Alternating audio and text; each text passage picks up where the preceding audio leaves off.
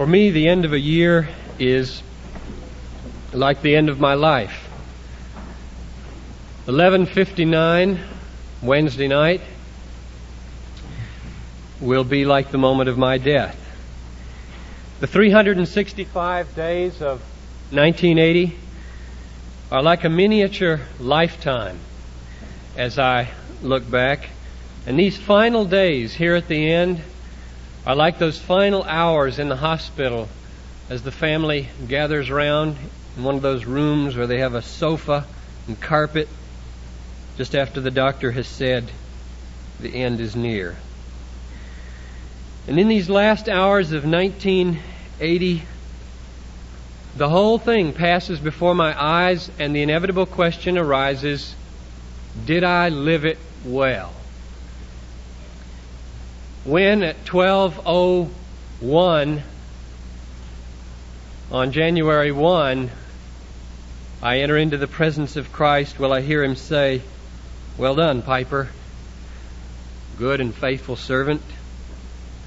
I feel very, very fortunate that 1980 ends this way for me, like the end of my life. And I pray that if that's not your experience at the end of a year, that perhaps just this morning you might share that perspective with me for a few minutes. And the reason I feel so fortunate that that's the way it ends for me is that it's a great advantage. It's a great advantage to have a trial run at your own dying. It's a great benefit to rehearse once a year for the final scene. And the reason it's a great benefit is because for most of us, January 1 is going to find us alive and well, with a whole new beginning stretching out in front of us, very different from the day of our dying. And that's a good thing. The great thing about rehearsals is that they show you where your preparation has been faulty and how you can improve before the play actually begins. But I suppose for some of you, at least I've run into lots of people like this, the thought of dying is so gloomy and so depressing, so fraught with grief and pain, that you do everything you can to keep it out of your minds, especially during a holiday season like this. But I think that's very, very unwise. I think you do yourself a great disservice if that's the way you think. Because I found that there is no more life-changing or revolutionizing thing than a periodic pondering of my own dying. How do you get a heart of wisdom so that you know how to live well in your life? The psalmist answers that question like this: Thou dost sweep men away. They are like a dream, like grass which is renewed in the morning. In the morning it flourishes and is renewed, and in the evening it fades and withers. So teach us to number our days, that we may get a heart of wisdom.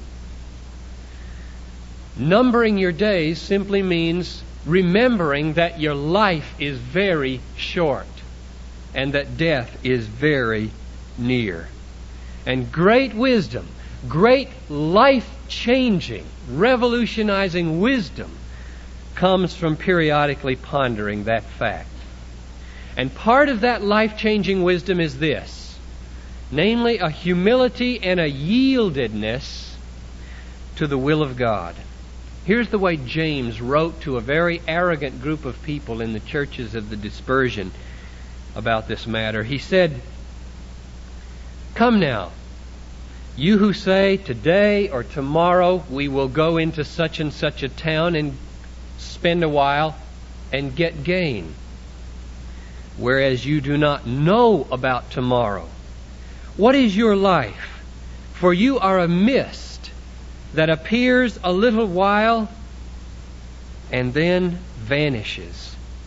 Instead, you ought to say, if the Lord wills, we will live and do such and such. As it is, you boast in your arrogance, and all such boasting is evil. If we run away from the thought of our dying, we will wind up being arrogant and presumptuous. We will think that we are the masters of our days, when in fact every moment and the end of this service is a gift from the free and sovereign will of God. If the Lord wills, we will live and do such and such. But if we do not keep this out of our minds, but instead at least once a year, for me, it has to be much more often than that. If we're willing to do this at least once a year, imagine our death. We will be humbled. We will be moved to greater yieldedness to the sovereign will of God, and we will be filled with a very practical wisdom for how to go about life day by day.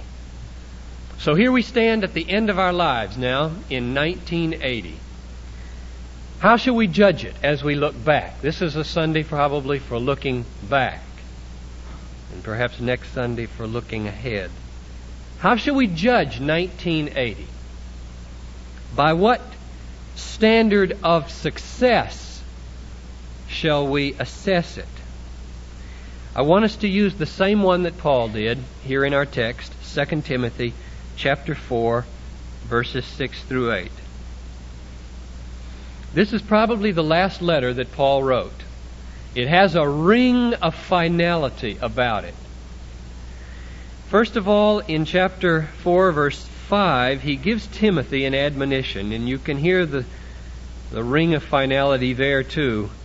As for you, always be steady, endure suffering, do the work of an evangelist, fulfill your ministry. And then, to encourage and inspire Timothy, he tells Timothy what his own endurance has been like and where it's brought him. I'm already on the point of being sacrificed. For me, the time of departure has come. I've fought the good fight. I've finished the race. I have kept the faith. Henceforth there is laid up for me a crown of righteousness, which the Lord, the righteous judge, will give to me. Not only to me, but to everybody who has loved His appearing. The criterion of success for Paul, as he looked back on his life, was very simply whether he had kept the faith or not. And that's what I want us to look at this morning. What it means to keep the faith. The true measure of our life in 1980 was whether or not we kept the faith. And if we discover that we did not keep the faith, there's good news, I pray, for most of us. Namely, that 1981 is a whole new beginning. And if we are not satisfied that we kept the faith in 1980, maybe the play will just begin for us in 1981. So let's make sure we understand now what Paul means by keeping the faith here in 2 Timothy chapter 4, verse 7. There are three phrases in this verse that describe how he had lived his life. I have fought the fight, the good fight. I have finished the race, and I have kept the faith. Now, I don't think that fighting the fight and finishing the race are different from keeping the faith. I think that those two pictures of fighting and racing are simply ways of describing what's involved in keeping the faith. And here's the reason that I think that. Over in 1 Timothy chapter 6, verse 12, Paul gives this admonition to Timothy: fight the good fight of faith, fight the good fight of faith. You see, he didn't add that little phrase in chapter 4, but I think it's implied. Take hold on eternal life, to which you were called when you made the good confession. So when Paul uses the very same phrase over in chapter 4, verse 7 of 2 Timothy, and then follows it by the phrase, I have kept the faith, we have good reason to think that when he said, I have fought the good fight, he means the same thing he did in 1 Timothy, namely, I have fought the good fight of faith. And therefore, fighting the fight and keeping the faith are the same thing. One using a metaphor of fighting and the other simply describing it as holding on to faith. The two pictures of fighting and racing illustrate what's involved in keeping the faith. But before we talk about that in more detail, I think we better step back a moment and ask what he means by faith itself, about the nature of faith. Paul does not mean, as many people might mean today, faith in himself or faith in any mere man. Paul means faith in Jesus Christ. If you just move back up into chapter 3, verse 15, he said to Timothy, the Scriptures are able to instruct you for salvation through faith in Christ Jesus. Now, when you have faith in a person, in Christ Jesus, you take them at their word. You count on them to live up to what they've said. You trust their counsel. You have confidence in their promises. So when Paul said, I have kept the faith, he meant, I think, I have kept on taking Christ at His word. I have kept on counting on Him to live up to what He said. I have kept on trusting in His counsel. I have kept on having confidence in His promises. Faith in Christ Jesus, therefore, is most fully explained as faith in His Word. Faith in all that He said. Now, of course, faith in Christ's Word is going to include faith in the fact that when He died, He paid for the forgiveness of our sins. Because He said, with His words, the Son of Man came to give His life as a ransom for many. And of course, faith in His Word is going to include faith in His resurrection, that it gives us a great hope. Because He said with His Word, I am the resurrection and the life. If any man believes in me, even though he die, yet shall he live. And of course, faith in the Word of Christ is going to include faith in His present power to work on our behalf. Because He said with His Word, my grace is sufficient for you, my power is made perfect in weakness. If we focus on any of those three things, His death, His resurrection, and His power, and we say you must believe or trust in those things in order to be saved, we'd be saying something true, but something incomplete. Because when we trust in a person, we trust in His integrity and His power. And the integrity of Christ is infinite, and His power is infinite. And therefore, everything that He says, He will do. Nothing can keep Him from it. And therefore, trust in that person must mean trust in everything He said. I think if we say, I am trusting Christ that He will forgive my sins, but we say or we act as if many of the other things He promised are not true, we do not have saving faith. For example, seek the kingdom first and all these things will be added to you. Everything you need for life. If we live as if that is not true, we are saying to Jesus, you are untrustworthy and I do not trust you, and we cannot be saved. Now that's very different from the message that is often heard today in evangelical church, and I want to make sure you grasp it. I believe that trust in Jesus Christ means just that. Trust in the integrity and the power of Jesus to do everything that He says. Let me use an analogy to see if this helps you get a hold of it. Consider that you are an employee in a company and that your boss, long about August, says, I'm going to give you all a bonus, $250 at the end of the year. And then you all gather down in the coffee shop. All the employees gather together and say, you think he's really going to do that? You think He'll come through with that bonus at the end? And you say, yeah, I think He will. I believe Him. And you plan on it. And then a few days later He says, anybody who gets up a half an hour early, comes to work every day a half an hour early for the rest of the year, I will make sure that at the end of the year, over and above that $250, you will not regret it. Then you all gather down in the coffee shop and you start talking about that. You think He'll really do that? You think He could make it worth our while? And you say, no way. Getting up a half an hour. He couldn't make it worth my while to get up a half an hour early every morning. The question is this: do you trust your boss? You do not trust your boss.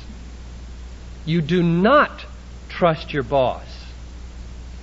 The reason that you think He'll pay that $250 at the end is because it doesn't cost you anything. And it's comfortable to believe. And besides, it doesn't depend on His integrity probably. It's a good tax advantage perhaps. And are not many people in the church today in that very situation with Jesus Christ? I think that He will pay the bonus of eternal life at the end. He promised that if I depend on Him and believe that He will, He'll do it. But they don't trust Him, that it might be worth their while to follow His counsel in many other areas. I do not believe you can be saved and live like that. It does not accord with the teachings of the New Testament. Now that we understand what faith is a little better, we can ask, what does it mean to keep the faith? There are two pictures used, the race and the fight. What do they illustrate? What's involved in keeping the faith? There are three things. First, the first thing we see is that keeping the faith is hard. Boxers get hit in the face and they bleed and they get all swollen. Runners punish their bodies to the limit of tolerance. To use these metaphors of boxing or fighting and running must mean that Paul considers keeping the faith tough, painful, involving stress, pain. Here's the way Jesus put it. The gate that leads to destruction is wide. The way is easy. And the people that enter thereby are many.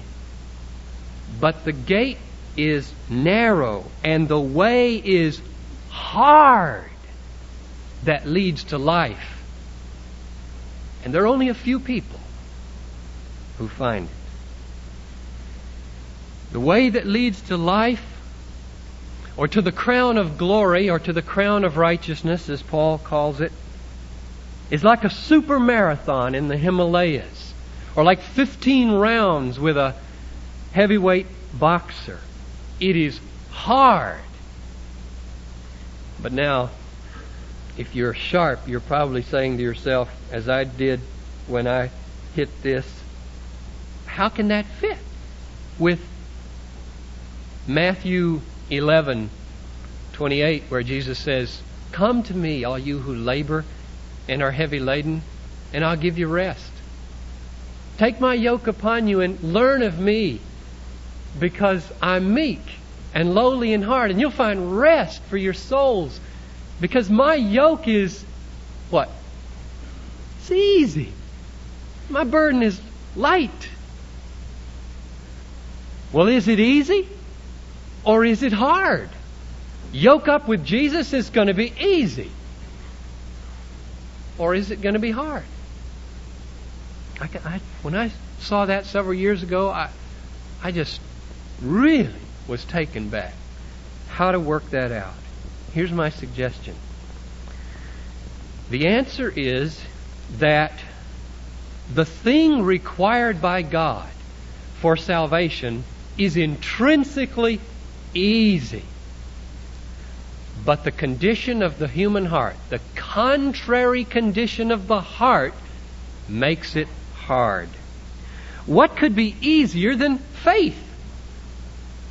What could be easier than to stop trying to work your way into God's favor and to just rest in the free grace of God? Nothing. It's easy. What could be easier than to just trust God for your security and happiness instead of rising early and going to bed late, eating the bread of anxious toil? It's easy to be saved. Easy, easy, easy. If you have a heart that's willing to believe. But we don't. We don't. Until the Spirit of God blows all unbelief out of our hearts, there remains a tendency in every one of us to want to overcome the obstacles to our happiness by ourselves. We do not like to accept charity. It is humiliating to accept charity, even from God, perhaps especially from God. We don't like to appear helpless, do we? One of the most common criticisms thrown up on a college campus to Christians when they witness is, oh, you just need a crutch. And my response to that is always the same, right? All cripples need crutches. And to the degree that that tendency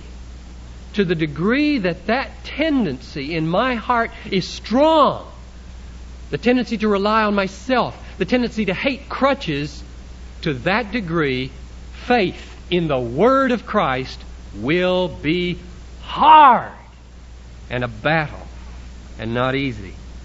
The easiest thing in the world becomes impossible for the person who wants to get glory for himself by doing something hard. Give me something hard to do so I can show you how great I am. Which is harder? To make a fortune or to give it all away? Well, to make a fortune is harder. All Jesus said to the rich young man was, give it all away. Follow me. What could be easier, right? Spend an afternoon. Here. It's all over. You're saved. Unless you love the prestige and the power and the security of your wealth so much that you don't. And you can't. Just can't bring yourself to trust Christ when He says, follow me and you will have treasure in heaven. So when Paul says that keeping the faith is like a fight and a race, he reminds us that there is remaining in every one of us, I know it in me, enough of that old nature to make faith a struggle, a race, a fight. It's not always easy to trust the promises of Christ and give up our own self-sufficiency. That old tendency to trust ourselves and to lean on our own understanding, as the proverb says, and to seek our own glory is very strong and makes faith hard. And so the first thing that's implied in the picture of fighting and racing is that keeping the faith is not easy for people who are yet imperfect and have that old nature rearing its head now and then and demanding that we depend on ourselves instead of God. Here's the second thing implied, especially in the image of the race. Namely, that we must finish it. We must endure to the end in order to gain the crown. I have finished the race. I have kept the faith. Now there's laid up for me a crown of righteousness. You can run 5 miles. You can run 10 miles. You can run beautifully 20 miles. But if you drop off the side and don't cross the finish line, you don't get the crown, do you? Matthew 10, verse 22. Jesus begins this teaching and then it runs through the whole New Testament. He said, he who endures to the end will be saved.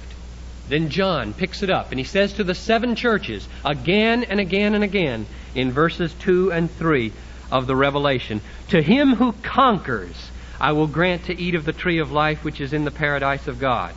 2:10, be faithful unto death. Be faithful unto death, and I will give you the crown of life. Verse 11, he who conquers shall not be hurt by the second death. Chapter 3, verse 5, he who conquers shall be clad in white garments, and I will not blot his name out of the book of life. The writer to the Hebrews, probably more than any other author in the New Testament, is intent on hammering home that we must hold our first confession firm to the end, or we will not be saved. Chapter 3, verse 13, exhort one another every day as long as it is called today, that none of you may be hardened by the deceitfulness of sin, for we have shared in Christ only if we hold our first confidence firm to the end. Chapter 6, verse 11 and 12 in Hebrews. We desire each one of you to show the same earnestness in realizing the full assurance of hope unto the end, so that you may not be sluggish, but imitators of those who through faith and patience inherit the promises. And then finally, Paul himself, in this great passage from Proverbs chapter 1, verse 23. And you, who once were estranged and hostile in mind, doing evil deeds, he has now reconciled in his body of flesh by his death, in order to present you holy and blameless before him, provided you remain in the faith, stable and firm, not shifting from the hope of the gospel. It's a plain teaching all through the New Testament. And that's the image of the race. We must finish the race if we want to get the crown. Then the third thing implied in the images, and final thing, especially in the image of the fight, is that there are opponents who would ruin us and defeat us. And we must resist them. We must fight back at them. Now the implication is clear from the last point, that if we give up on this fight, if we just take the path of least resistance, if there is no struggle in our life, then we will be defeated and gain no crown of righteousness. And I am so concerned that there are believers, that is, people who claim to believe, who don't sense any spiritual struggle in their life. They do not battle against their own corrupt heart or against Satan. They just breathe him as if there were no problem in the world at all spiritually. The Christian life is a fight. And if you sense no struggle in your life to trust Christ more, then only one of two things can be true. You are perfect. I don't think there'll be any struggle in heaven. Or you've surrendered to the enemy. Who are these enemies that we fight?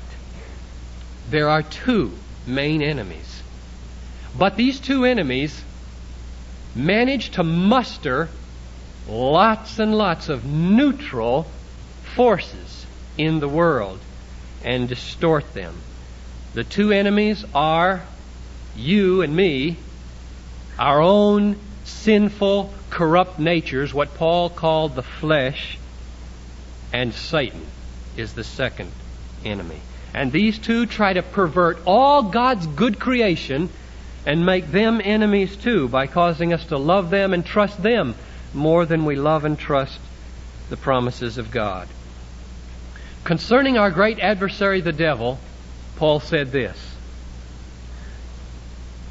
we are not contending against flesh and blood, but against principalities and powers, and against the world rulers of this present darkness, against spiritual hosts of wickedness in heavenly places. Therefore, take the whole armor of God, that you may be able to withstand, and having done all, in that evil day to stand. Satan and all his hosts have one main target, and that is our confidence in God. Because as 1 John says, this is the victory that overcomes the world, our faith.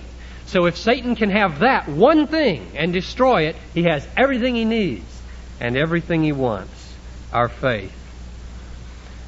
Concerning our other enemy, namely ourselves, the flesh, that old nature that would rather depend on itself than trust God, the word from Paul is, reckon it as dead.